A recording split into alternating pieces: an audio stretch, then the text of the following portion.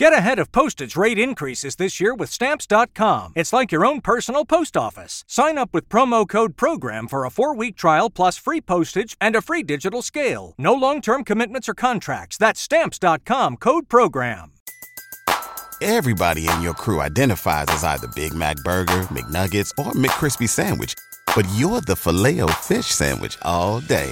That crispy fish, that savory tartar sauce, that melty cheese, that pillowy bun. Yeah, you get it. Every time. And if you love the Filet-O-Fish, right now you can catch 2 of the classics you love for just $6. Limited time only. Price and participation may vary. Cannot be combined with any other offer. Single item at regular price. Ba-da-ba-ba-ba.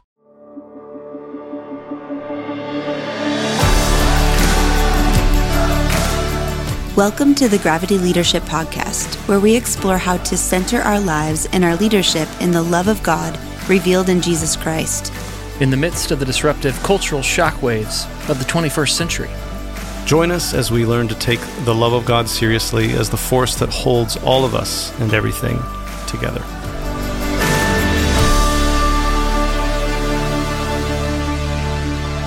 Hey there. Hey, you're listening to the Gravity Podcast. It's just Matt and I today. Christy is... in timeout. Yep. And her pink headphones. We put her in timeout. No, she's not. She's on vacation. Is she on vacation? I can never remember. Okay. Technically, that is time out. I mean, she's spending time outside of this podcast. Oh, yeah. That is true. That is true. It's just not it's not like a punishment or anything. You thought she was in trouble. You thought she's not in trouble. Yeah, get your mind out of the gutter, listener. She is trouble. That's true. Yeah. How you doing today, Ben? You're getting ready to move. Getting ready to move. Man, so I've literally got, I don't know if you can hear the pounding. I have people working on part of our house that we had to repair to sell it. But that's all taken care of, but they're working on it right now. And then, we're getting ready to move in about a week from now. So, yeah. So cool, anyway, man. It's exciting. It's been a little stressful. Every time we moved 8 years ago into this house. And every time we move, we're like, we're never moving again. This is going to be we're never doing this again. Moving and then we always, manage to move again. Crazy. It's crazy to me. It is crazy. But yeah, we're looking forward to, we're moving into, so realizing we're moving into an older home by far than we have ever moved into. And I'm a little intimidated by it because people keep raising their eyebrows when I say this to them. They're like, oh yeah. So I've always lived in old homes. But anyway, the home is 111 years old. Oh. As old, it's 11-1 like Bilbo Baggins was at the beginning of The Hobbit. Yeah. But yeah, it's a lovely, all original hardwoods and seems pretty well built. So we're excited. The neighborhood seems really nice. So yeah, good. It's just here in Indianapolis. I'm not moving away, listener, just in case you were alarmed by that. I don't think anybody was alarmed. Well, you never know. Some people are like, where are you moving? They have a look of surprise and alarm in their eyes. Well, before you move, Ben, we have a podcast episode to introduce.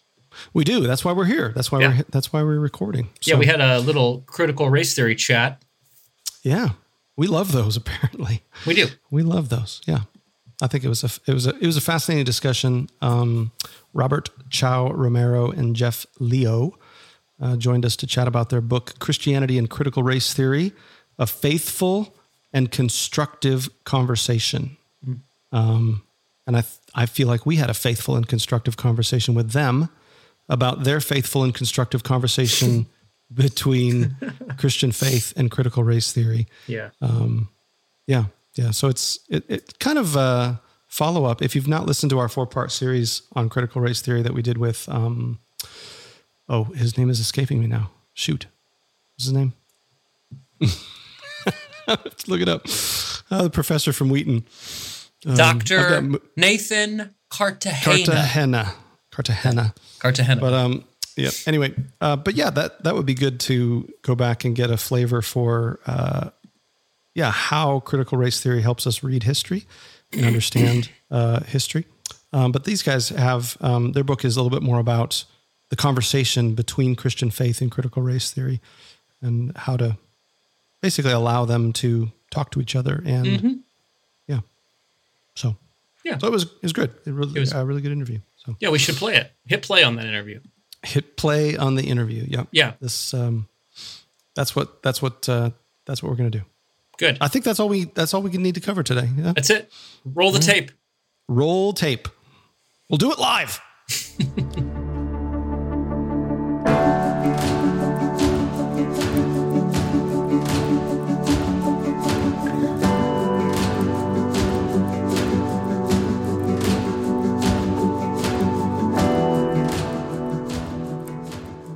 Dr. Robert Chao Romero and Dr. Jeff Liou join us today on the Gravity Podcast.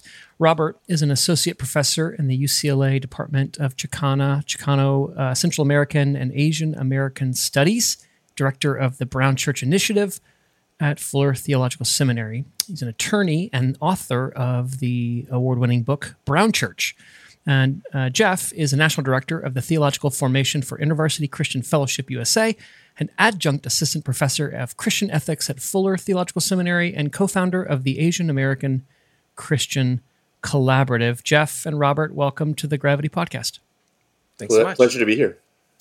Guys, I'm excited. We're talking about a book you've co-authored recently entitled Christianity and Critical Race Theory, A Faithful and Constructive Conversation. I'll pose questions that maybe each one of you can answer, and if it's fine, sufficient, you don't need to both answer, but I would like to hear from both of you. How did you first encounter or become interested in critical race theory? I first encountered it in a class that I ditched a lot when I was in law school. So I took a class with Ian Haney Lopez, who's one of the founders of CRT, but when I was in law school, but I wasn't really interested in it yet, but that's how I first encountered it. And then once I became a professor at UCLA, I began to teach about legal studies, teach legal studies courses to grad students, undergrads, and then in order to understand the experience of Latinos and African Americans and Asian Americans and Native Americans in the U.S. legal system, I needed a framework, a theoretical framework, and CRT became one of those frameworks. Yeah, and I learned it through Robert. I was early in my PhD studies, and I knew that I wanted to look for resources outside of Fuller, where I was studying. And Robert became one of those resources. I asked him to put together a reading list for me, and he added a few things to it. And I instantly saw these resonances between the theological work that I was doing and the critical race work that Robert is familiar with and was introducing to me. And that took off. That really became a big part of my own dissertation. And then eventually, Robert and I got together, and we thought we should write something. Yeah.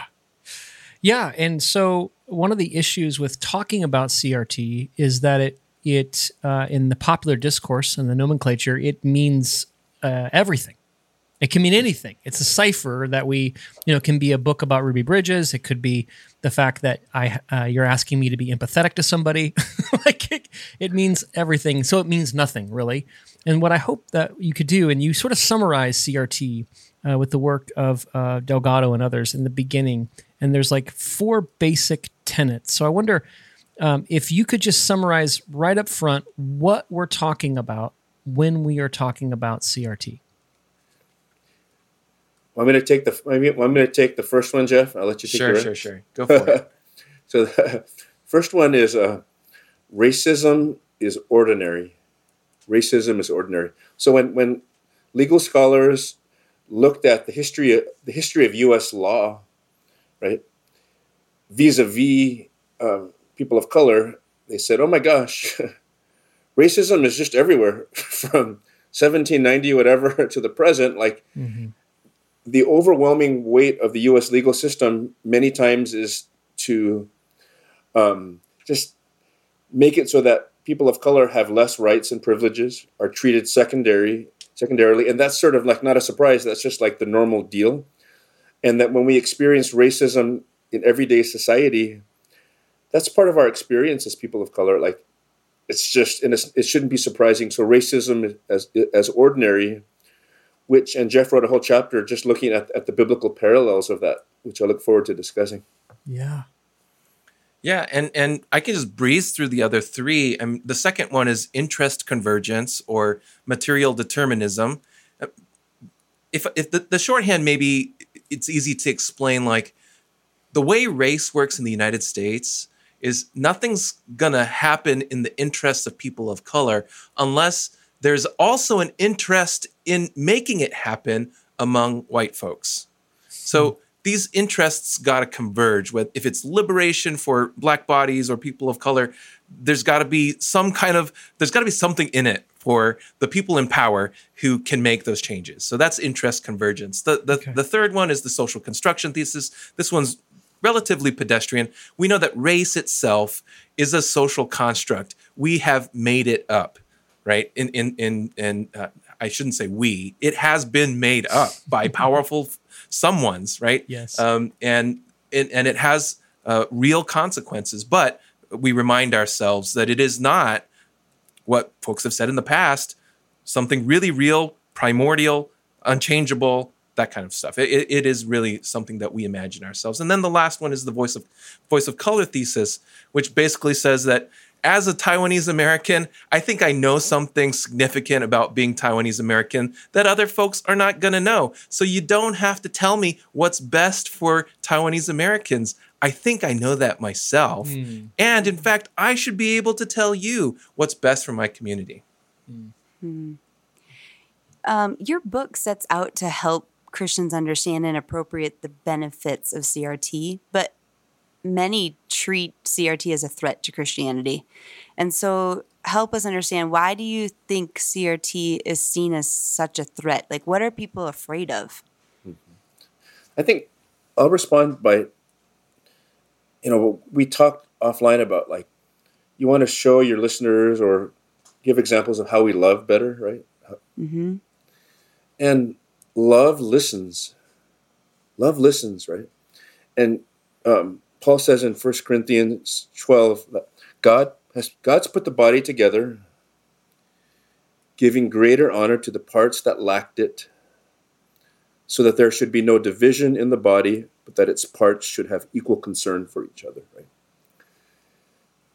CRT, in many ways, is a heart's cry from people in the United States, many believers in the United States who have lacked honor in U.S. society throughout the history of the United States, who are crying out for suffering. And when people resist CRT, they are resisting that equal concern, and thereby resisting that equal concern, they create further division.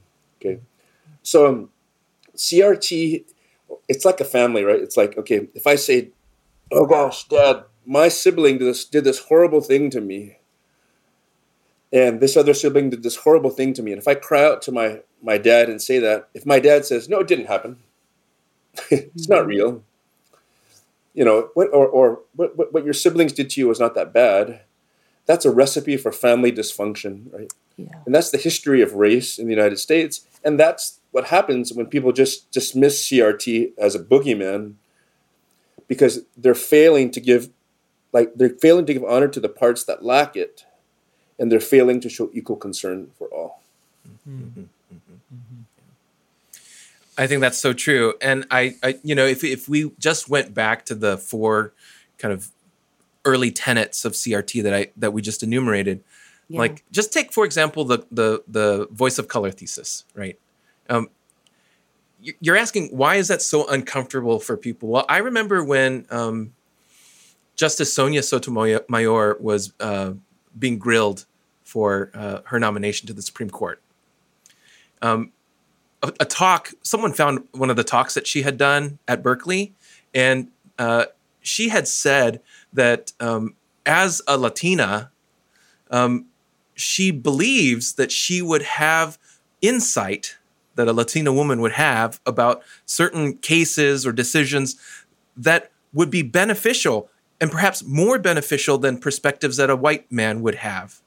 That was such an incendiary statement for people. It made people feel so uncomfortable because I think, as I listened to the discourse, how dare someone insinuate that they have special knowledge or particular knowledge or a certain way of thinking about things that would contribute more than someone else. And it's that more than, I think there's this feeling that if someone can do something better than me, that something is now inherently unfair. And we have this kind of weird way of thinking about fairness and levelness and flatness that really is threatened and makes people feel uncomfortable. But there's a million things that we could say that CRT asserts that make people feel uncomfortable. But I should say that most of what people are reacting to is probably not CRT to begin with. Yeah, Jeff, do you want to say more about that? What is tell it? me more. Well, I mean, we've alluded to it a little bit already. You know, political strategists have worked hard to front load this title CRT with all kinds of nonsense that has nothing to do with the academic kind of discipline or the academic approach that CRT really is. And so there's a deliberate work to make CRT the lightning rod so that when people think what's going on in public schools, they think CRT. And that's just not what's happening. You look at the academic discourse, that's not really what folks are talking about. If you look at the original works of CRT, they have very little to do with what you'll see on the news. And so this reaction, our colleague and dear brother Nathan Cartagena has shown us that it's that third sense of the culture wars CRT that really has very little to do with the original CRT or even the derivative CRT and other disciplines. So it's very much a part of the culture wars. It's very sad. Yeah, it is sad. I'm thinking too that this is sort of a well-worn political strategy. There's that famous Lee Atwater quote, right? Who was a political strategist for Nixon, who was talking about how, in the late 60s or 70s, you could no longer say the N-word. Mm-hmm. You couldn't just come out and say the N-word, but you had to use ciphers. You had to use other phrases that would do the same work. And so he talked about law and order, right? He talked about urban crime, things like this that seem principled, but really carry with it this package of white supremacy. And it seems like, this has been going on at least for 50 years now, and CRT is the latest iteration of a cipher that anti-CRT doesn't seem to be racist, but carries white supremacy's water. Absolutely. Yes, that's true. Yeah. Well, that's so I'm really glad that you guys are here to help us figure that out and deal with that. Maybe we could then pivot a bit to your book, in chapter 1 deals with different approaches in education. And introduces us to the idea of you introduce us to this idea of cultural deficit versus cultural wealth. And I'm wondering, Jeff, if this goes back to what you were describing about voices, or if you mean more, how does CRT help us navigate these various cultures and experiences as Christians?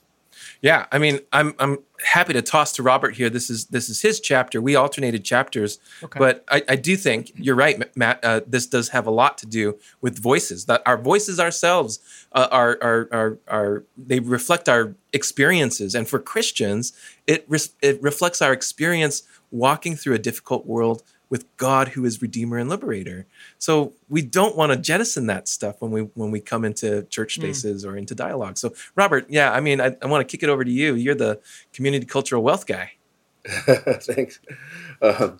So this chapter, theologically, it makes one claim, and then it tries to draw a bridge with a principle that is found in CRT. That's what this chapter does, right? Yep. As a conversation point.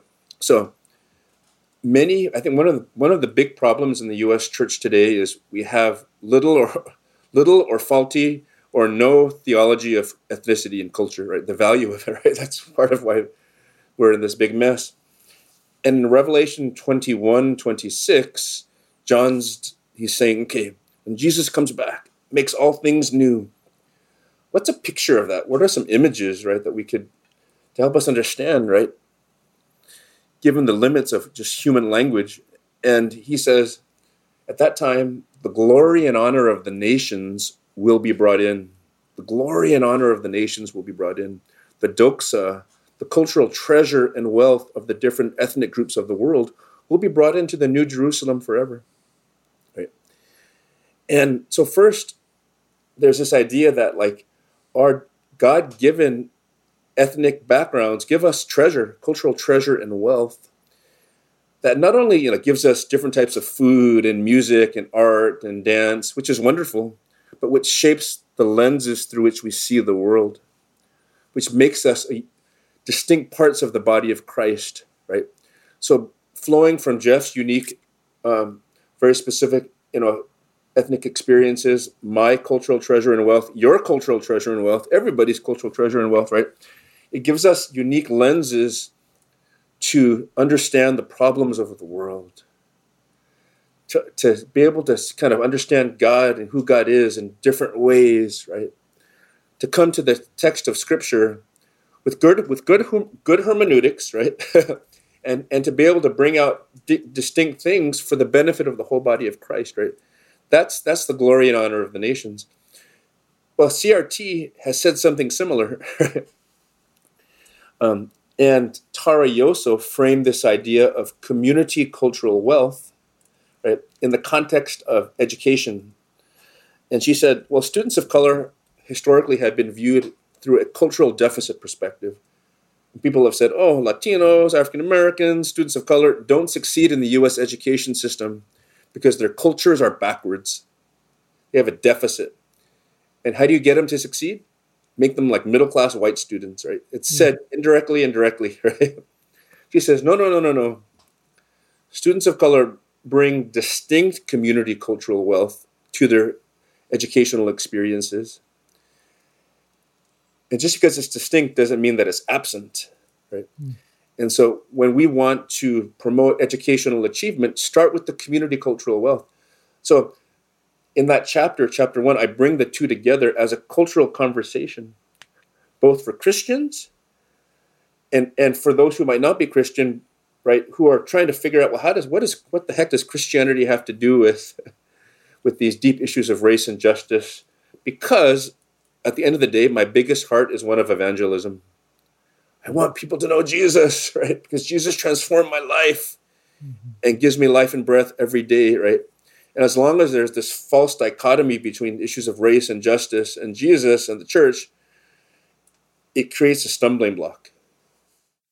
And now, a word from a sponsor. Everybody in your crew identifies as either Big Mac Burger, McNuggets, or McCrispy Sandwich. But you're the Filet-O-Fish Sandwich all day. That crispy fish, that savory tartar sauce, that melty cheese, that pillowy bun. Yeah, you get it. Every time. And if you love the Filet-O-Fish, right now you can catch two of the classics you love for just $6. Limited time only. Price and participation may vary. Cannot be combined with any other offer. Single item at regular price. Ba-da-ba-ba-ba. All right, let's get back into our conversation.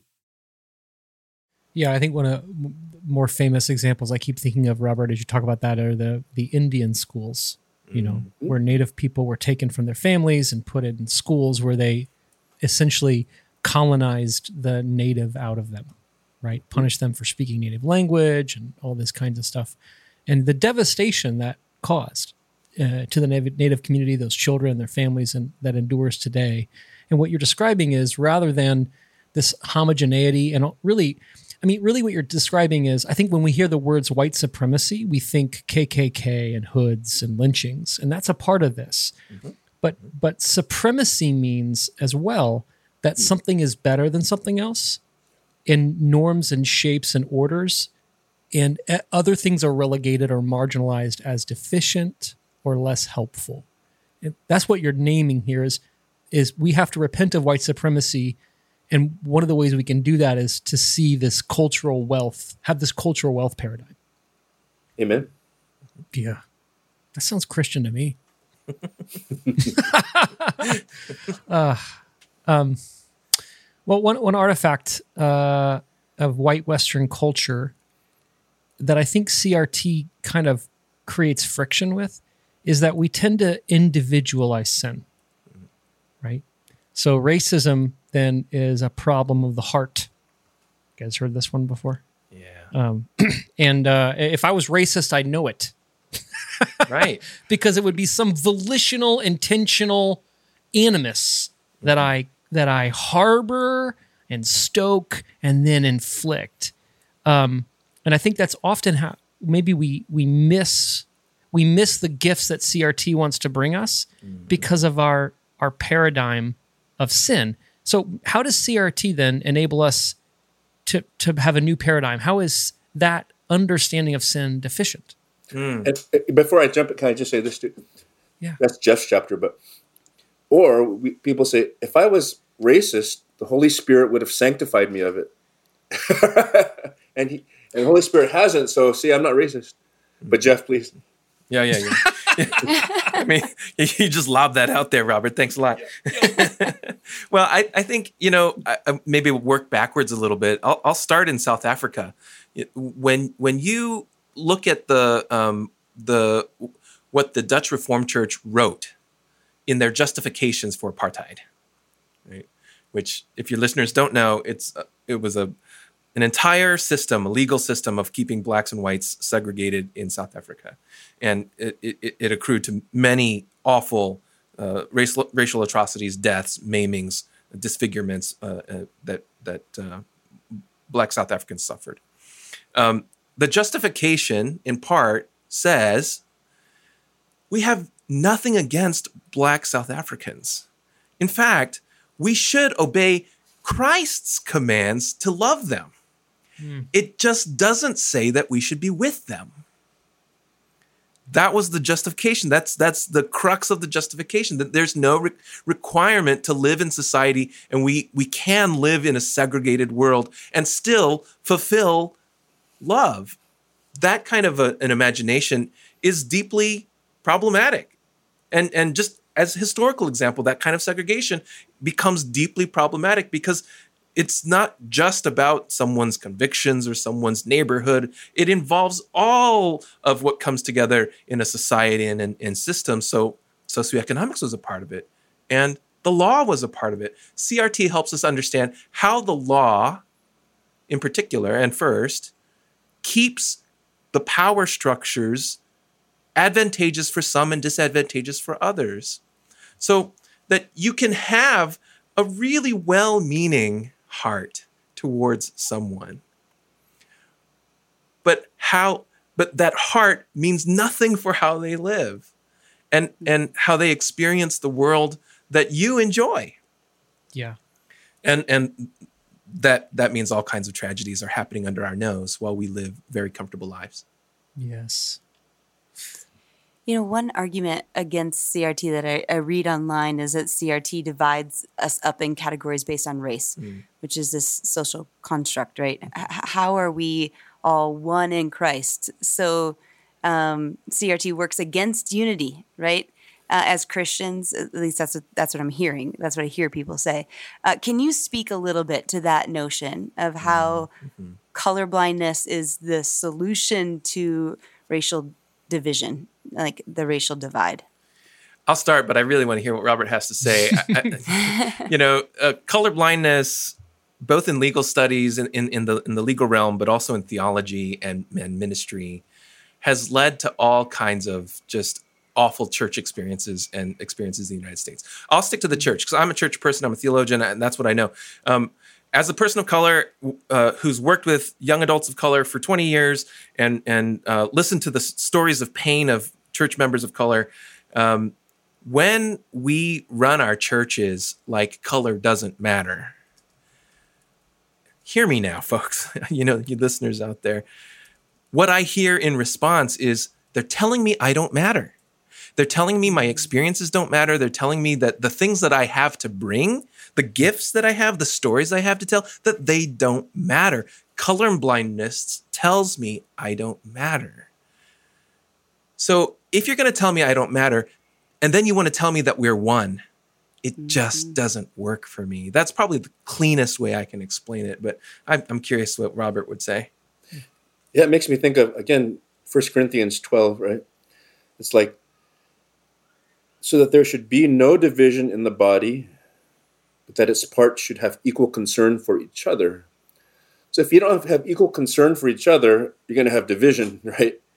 If you don't give greater honor to the parts that lack it, like God does, right?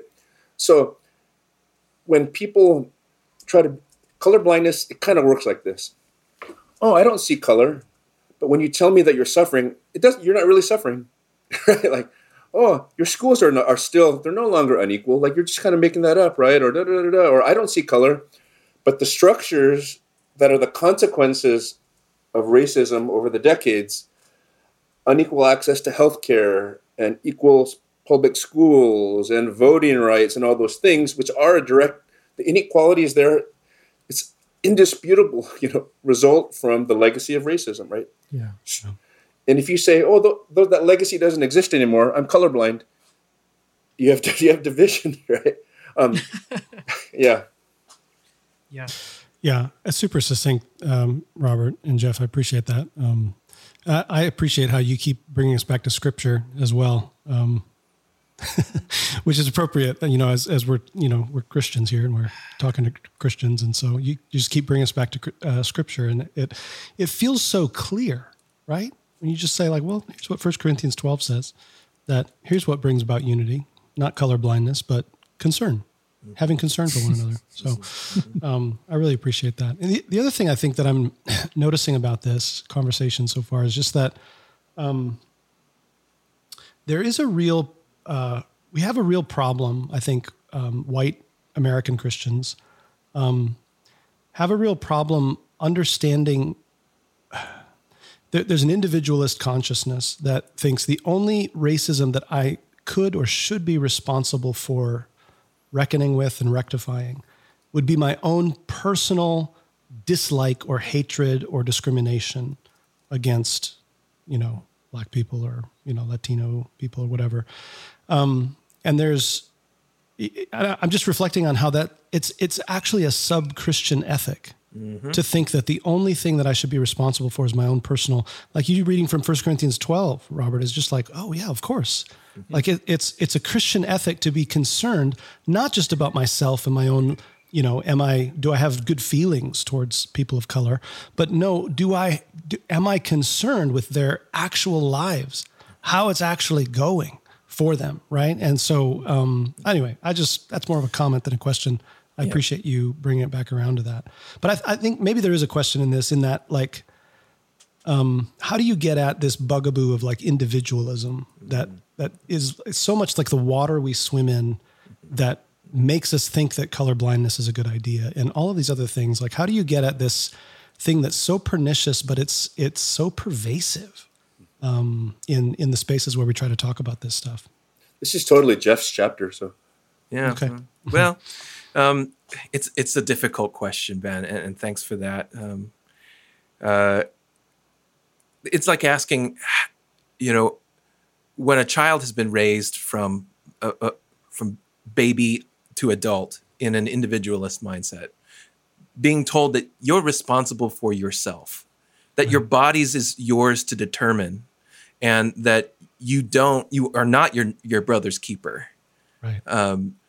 Then how do you undo that? Well, being told that for your entire lifetime forms you so deeply that by the time you're an adolescent, you're kind of programmed.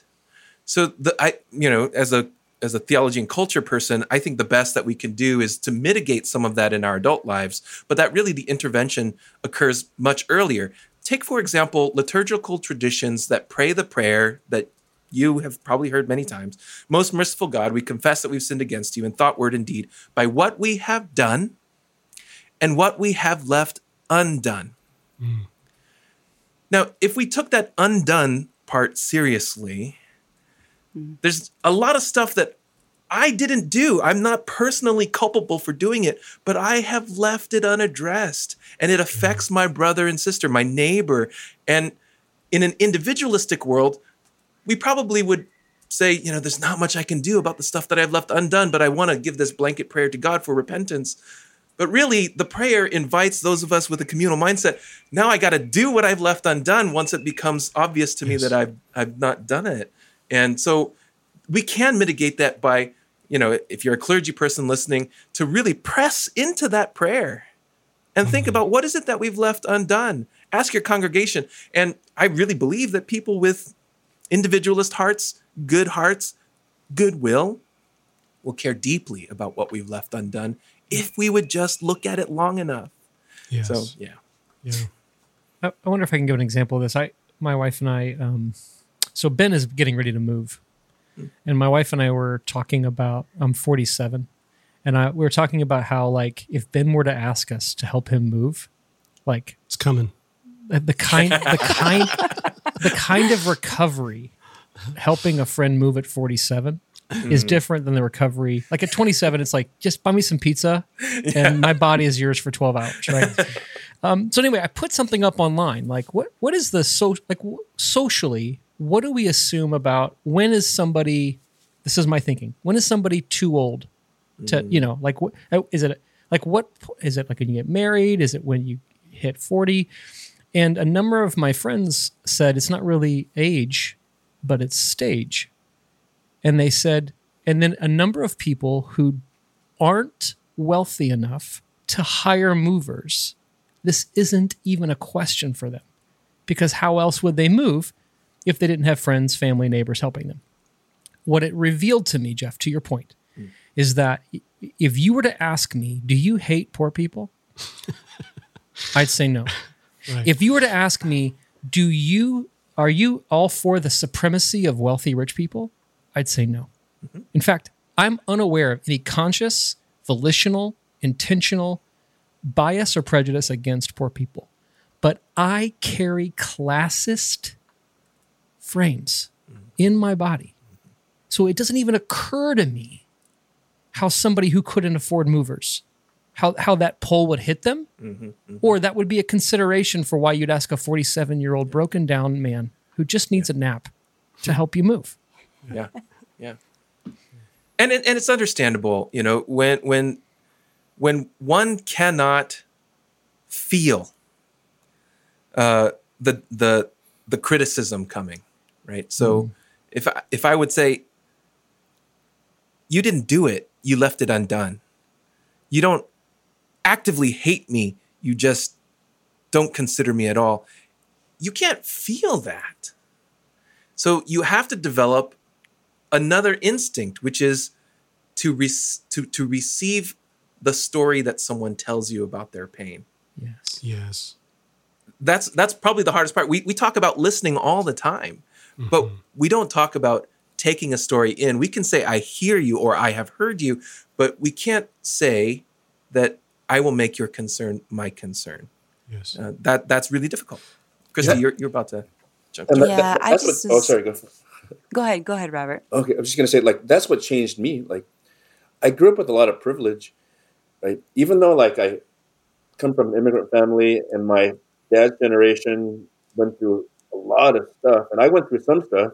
When I was going through the stuff, I didn't even realize I was going through the stuff, but it was my students, right?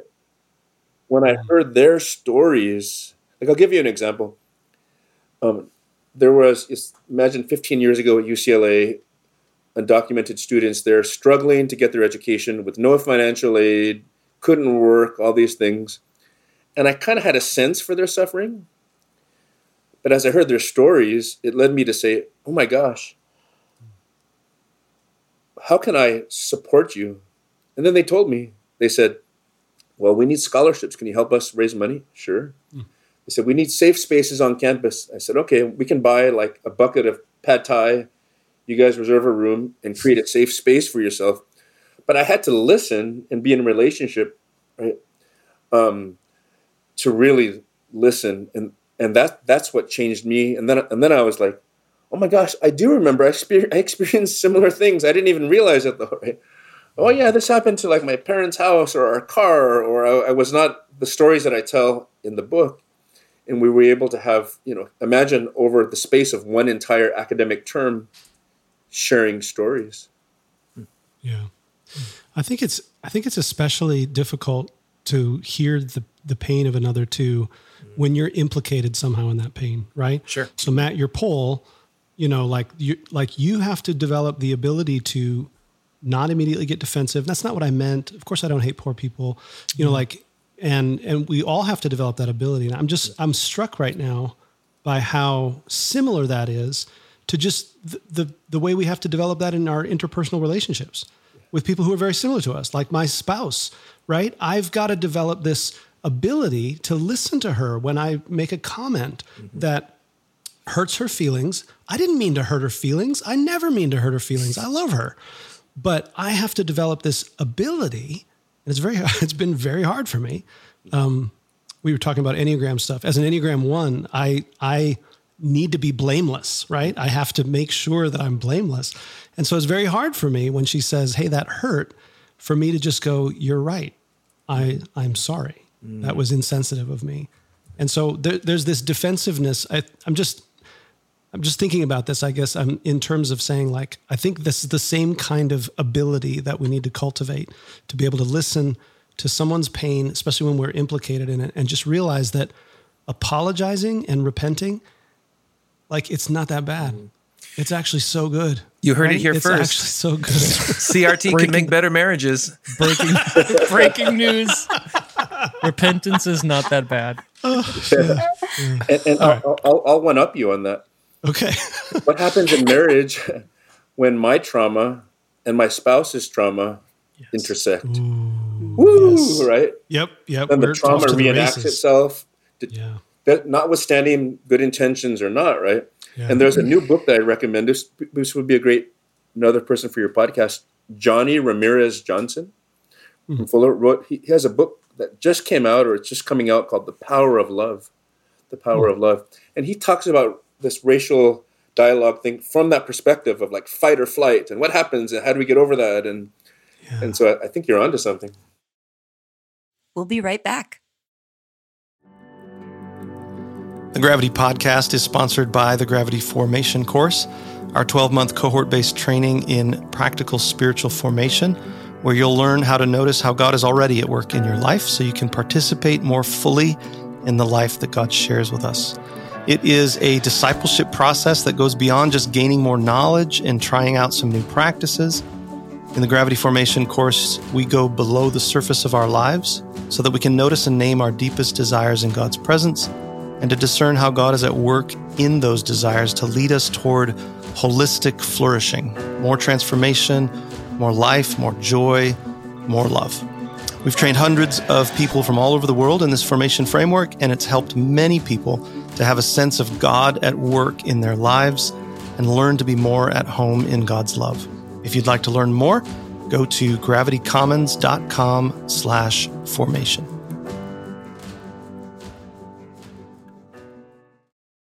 Let's get back to the show.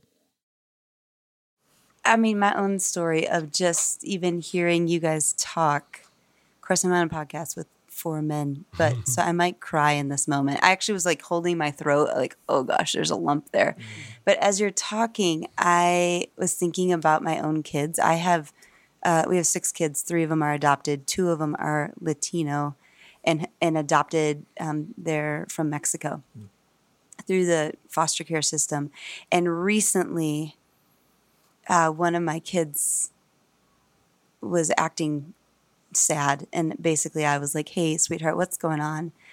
And she said, I feel different in this family. And as a mom, I was like, no, baby, no, like, you're one of us. Like, you have the same last name, and, like, the other 3 grew in my belly, but you grew in my heart. And I have all these things that I say. But the reality is she's different. And for me to be colorblind to that is causing her pain. Like, I just need to, like, acknowledge it and name it and then navigate it. And I'm just saying, I don't know how to navigate that. I am a white mama who, like, has racism ingrained in my heart. And I think my way is the best way. And you're now in my white family. And gosh, that's like, I'm not sure, like, where to move from that, other than the first step is for me to say to her, you are different, and different isn't bad. And so what does it look like to step into those things? Teach me. But I don't think that that's the posture of my heart all the time. And she felt that the other day. Wow.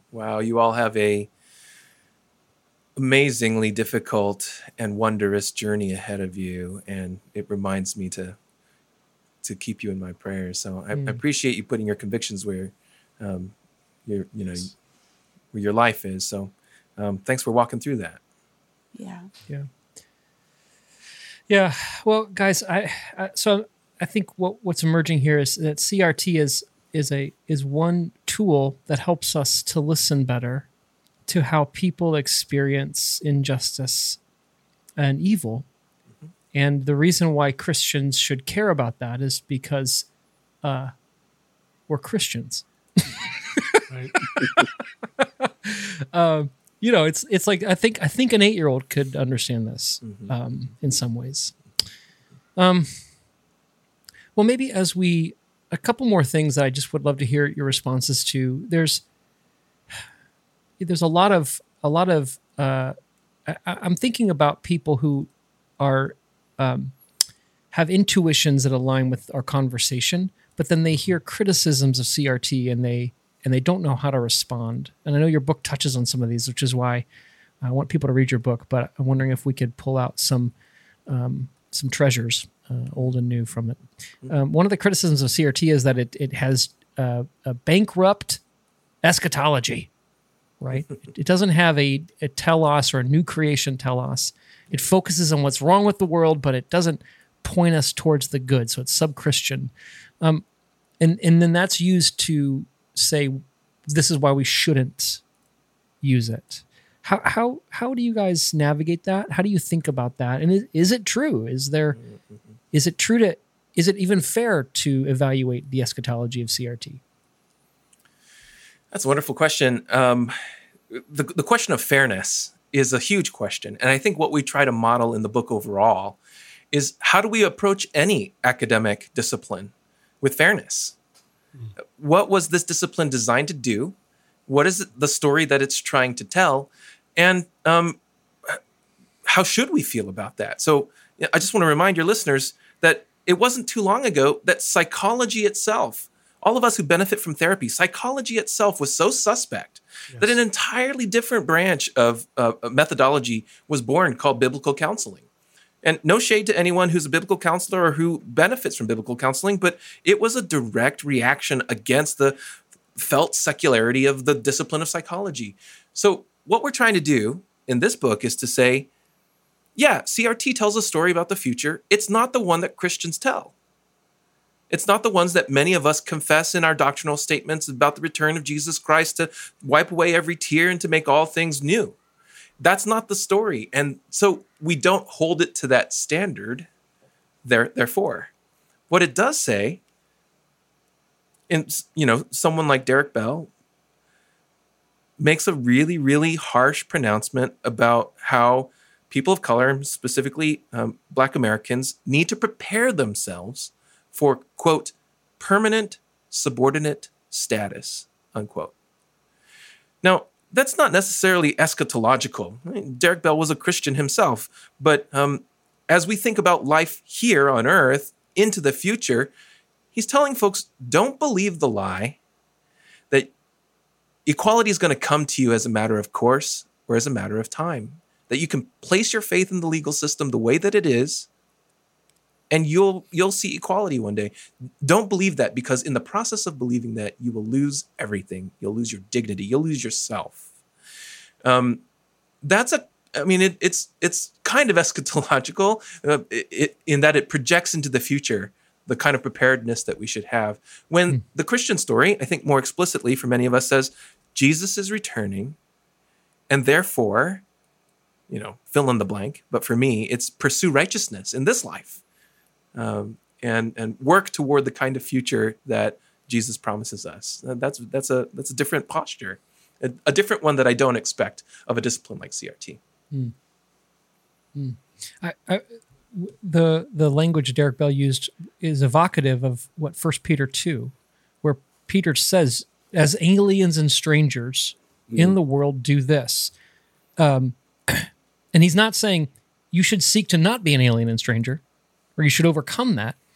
He's saying, like, you will not be at home in the world, right? Which is what I think what I hear Derek Bell saying.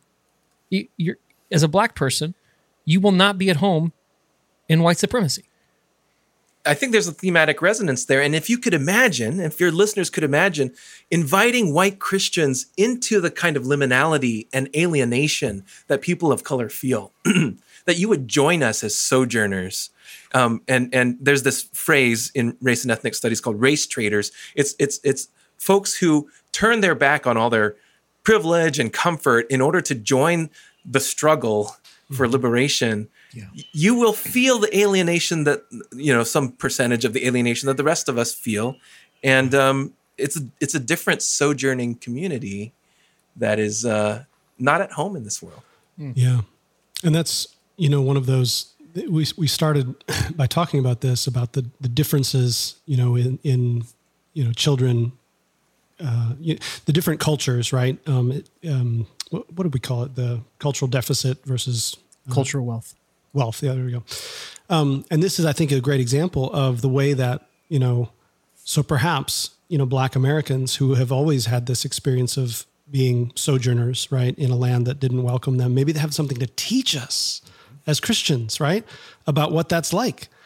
Maybe we as white people, I'm saying we, as the hosts of this podcast, but like maybe we as white people don't understand that in our bodies in the same way. And maybe we have something to actually learn there, that they have something to teach us about that experience.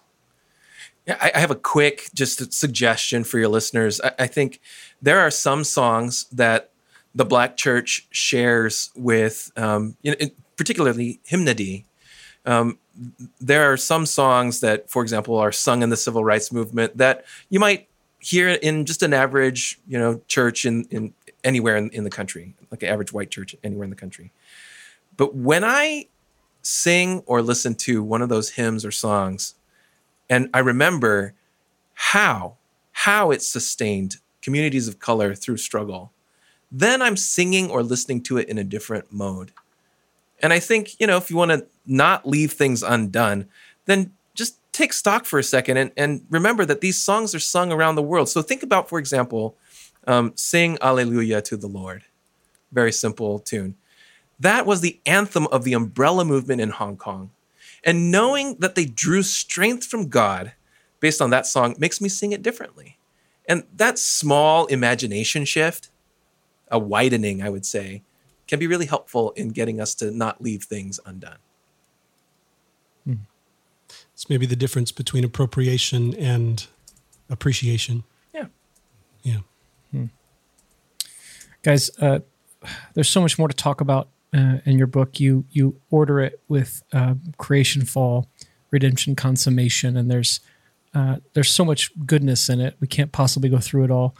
I'm curious, as you see this book in the world, and you see the receptivity or reaction to it, what are you hoping this book does? Like what would be the gift that you hope this scholarship gives to the reader? I hope it creates a bridge of conversation. On the one hand, those who are well aware of the history and policy of racism in the U.S., but who think that Christianity is only white Christian nationalism. Yeah. I hope this book would be able to kind of let them see it like, oh gosh, I can engage with Jesus and Christianity, and oh my gosh, and begin that journey. On the flip side, I hope that the book for the U.S. church can open up conversation just like we had today. It's amazing to me. Every time Jeff and I, go into a podcast and talk about the book, the conversations are incredible, right? They all go in the many different directions. So I hope it can be a tool for the U.S. church to begin the complicated work of unraveling all the really bad legacy of race and ethnicity, reclaiming at the same time the cultural treasure and wealth of the U.S. church, because it has it too, and then broadening its horizons for the revival that God is bringing. And this is I'm going to throw in something totally new here. The revival that God is bringing, I believe, through the global church. Mm-hmm. Yeah, I share that hope as well with Robert, but I want to toot Robert's horn because I'm a longtime missionary to the university world, and Robert is doing exactly, I don't want to get him in trouble for what he's doing at UCLA, but the way that spiritual capital that is theorized by some CRT folks in education, the importance of spirituality in helping folks navigate racial injustice, folks of color. Yeah. The resource, the asset that spirituality, in particular Christianity, has been for folks who are fighting injustice.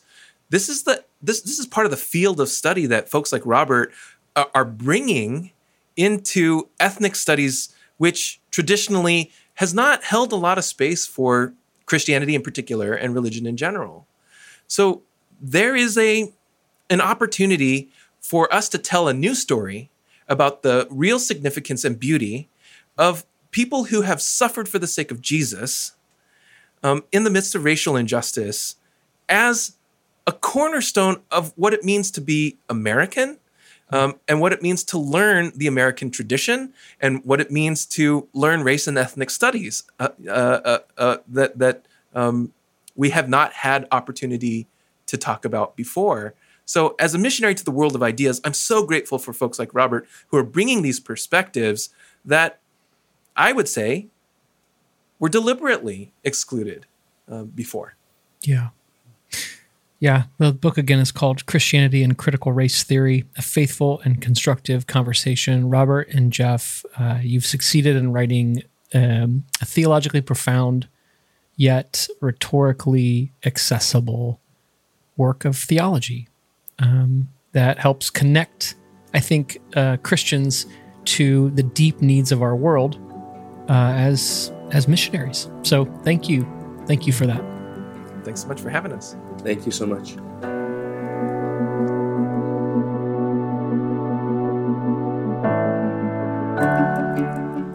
You guys, I'm gonna email Robert. Yeah. And have a little offline conversation because I have some questions and I really don't know how to move forward. I don't think it's what adopted parents talk about very often.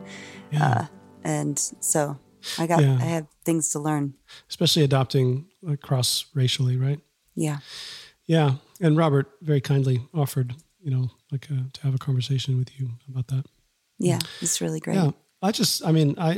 One of my reflections, this is a great interview. These guys are brilliant.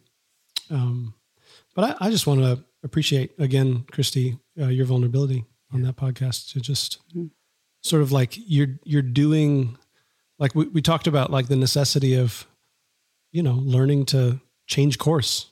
That's another way of saying repent. And you did it just beautifully, real time in front of us. So it's a great example of what we're talking about. Yes, it really is, Christy.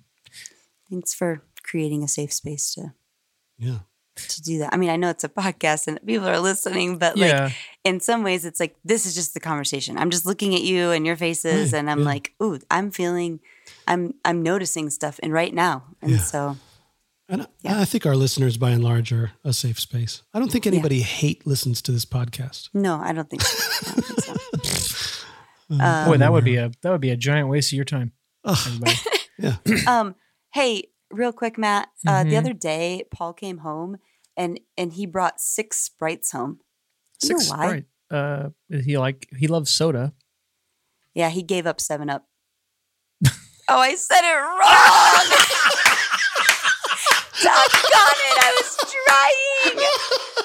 I even wrote it down, y'all. I could tell that's what was happening. I was like so excited. I was so excited because I wasn't sure if Matt understood what was happening. Oh my gosh. I was trying to surprise him. Oh, well, so good. It was supposed to be he gave 7-Up. He gave 7-Up. But I set it off. This is amazing. What's better than a dad joke? It's badly told. Christy telling a dad joke and messing it up. That's awesome. Amazing, Christy. Oh, my gosh. Oh, goodness. Someday in the future, I'll try again. I know we're supposed to end right there, But I do these little posts on my Substack, like white U.S. Christians read scripture. And then I take these arguments people make against things like CRT and apply them to the scriptures as a way of showing like if these arguments are true, we would have to reject a lot of what we see happening in scripture as good. Right. Yeah. So Acts 6 kept coming to mind as we were talking about listening to voices. Acts 6 is when the widows who aren't from Jerusalem, like the Gentile, some of the more Gentile or outside of Jerusalem widows come and they say, hey, we're not getting a fair shake in the disbursement of food. And then the apostles basically say, all right, well, we'll select 6 or 7 people who will oversee this. And the 7 people, like 6 of them have Greek names. And so what we see is the apostles basically are like, oh, there's this class of people who are feel excluded. So we're gonna put people in charge who represent them so that they'll be included. And I think if we took the same rhetoric and same logic that we use when Black people say, hey, there's systemic injustice, that never would happen.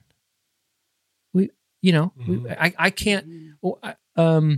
If I were to respond to this and appointed people in charge that were just like you will never learn to live with anything but a victim mentality.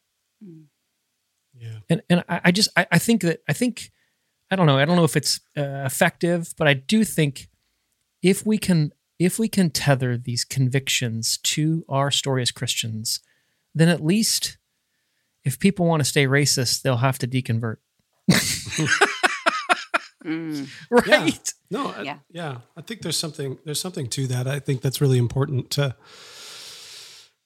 and it's something different than just saying, oh yeah, those people aren't real Christians. But it is I think it's important to be able to say like the way that you're behaving is Antichrist. Like it's a, like you're not being serious about following Jesus.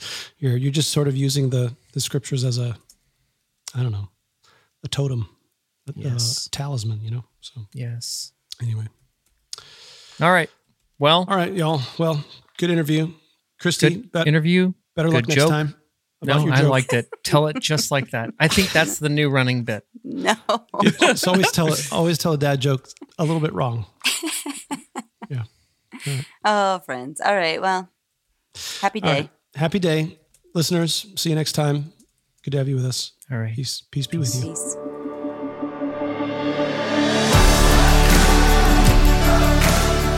Thanks for joining us for this episode of the Gravity Leadership Podcast.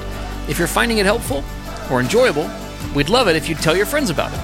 Ratings and reviews online also help others find the podcast. And don't forget to subscribe so you don't miss an episode. And you can join our Gravity community online for free at gravityleadership.com/join. You'll get our latest content delivered straight to your inbox, as well as our email most Fridays with curated links to articles we find interesting and helpful. To join us, go to gravityleadership.com/join. Our podcast is produced by Ben Sternke and Matt Tebbe. Aaron Sternke edits and mixes the show. You can check out his work at aaronsternke.com. We'd love to hear from you. To record a question or comment for us, go to gravityleadership.com/message and click the Start Recording button. You can also email us at podcast@gravityleadership.com. Catch you next time.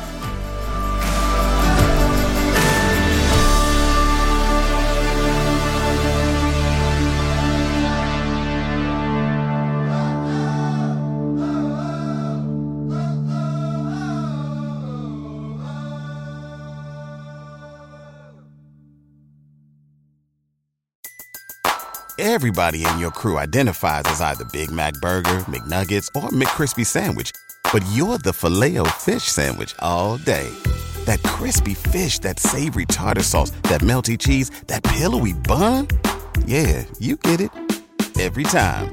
And if you love the Filet-O-Fish, right now you can catch 2 of the classics you love for just $6. Limited time only. Price and participation may vary. Cannot be combined with any other offer. Single item at regular price. Ba-da-ba-ba-ba.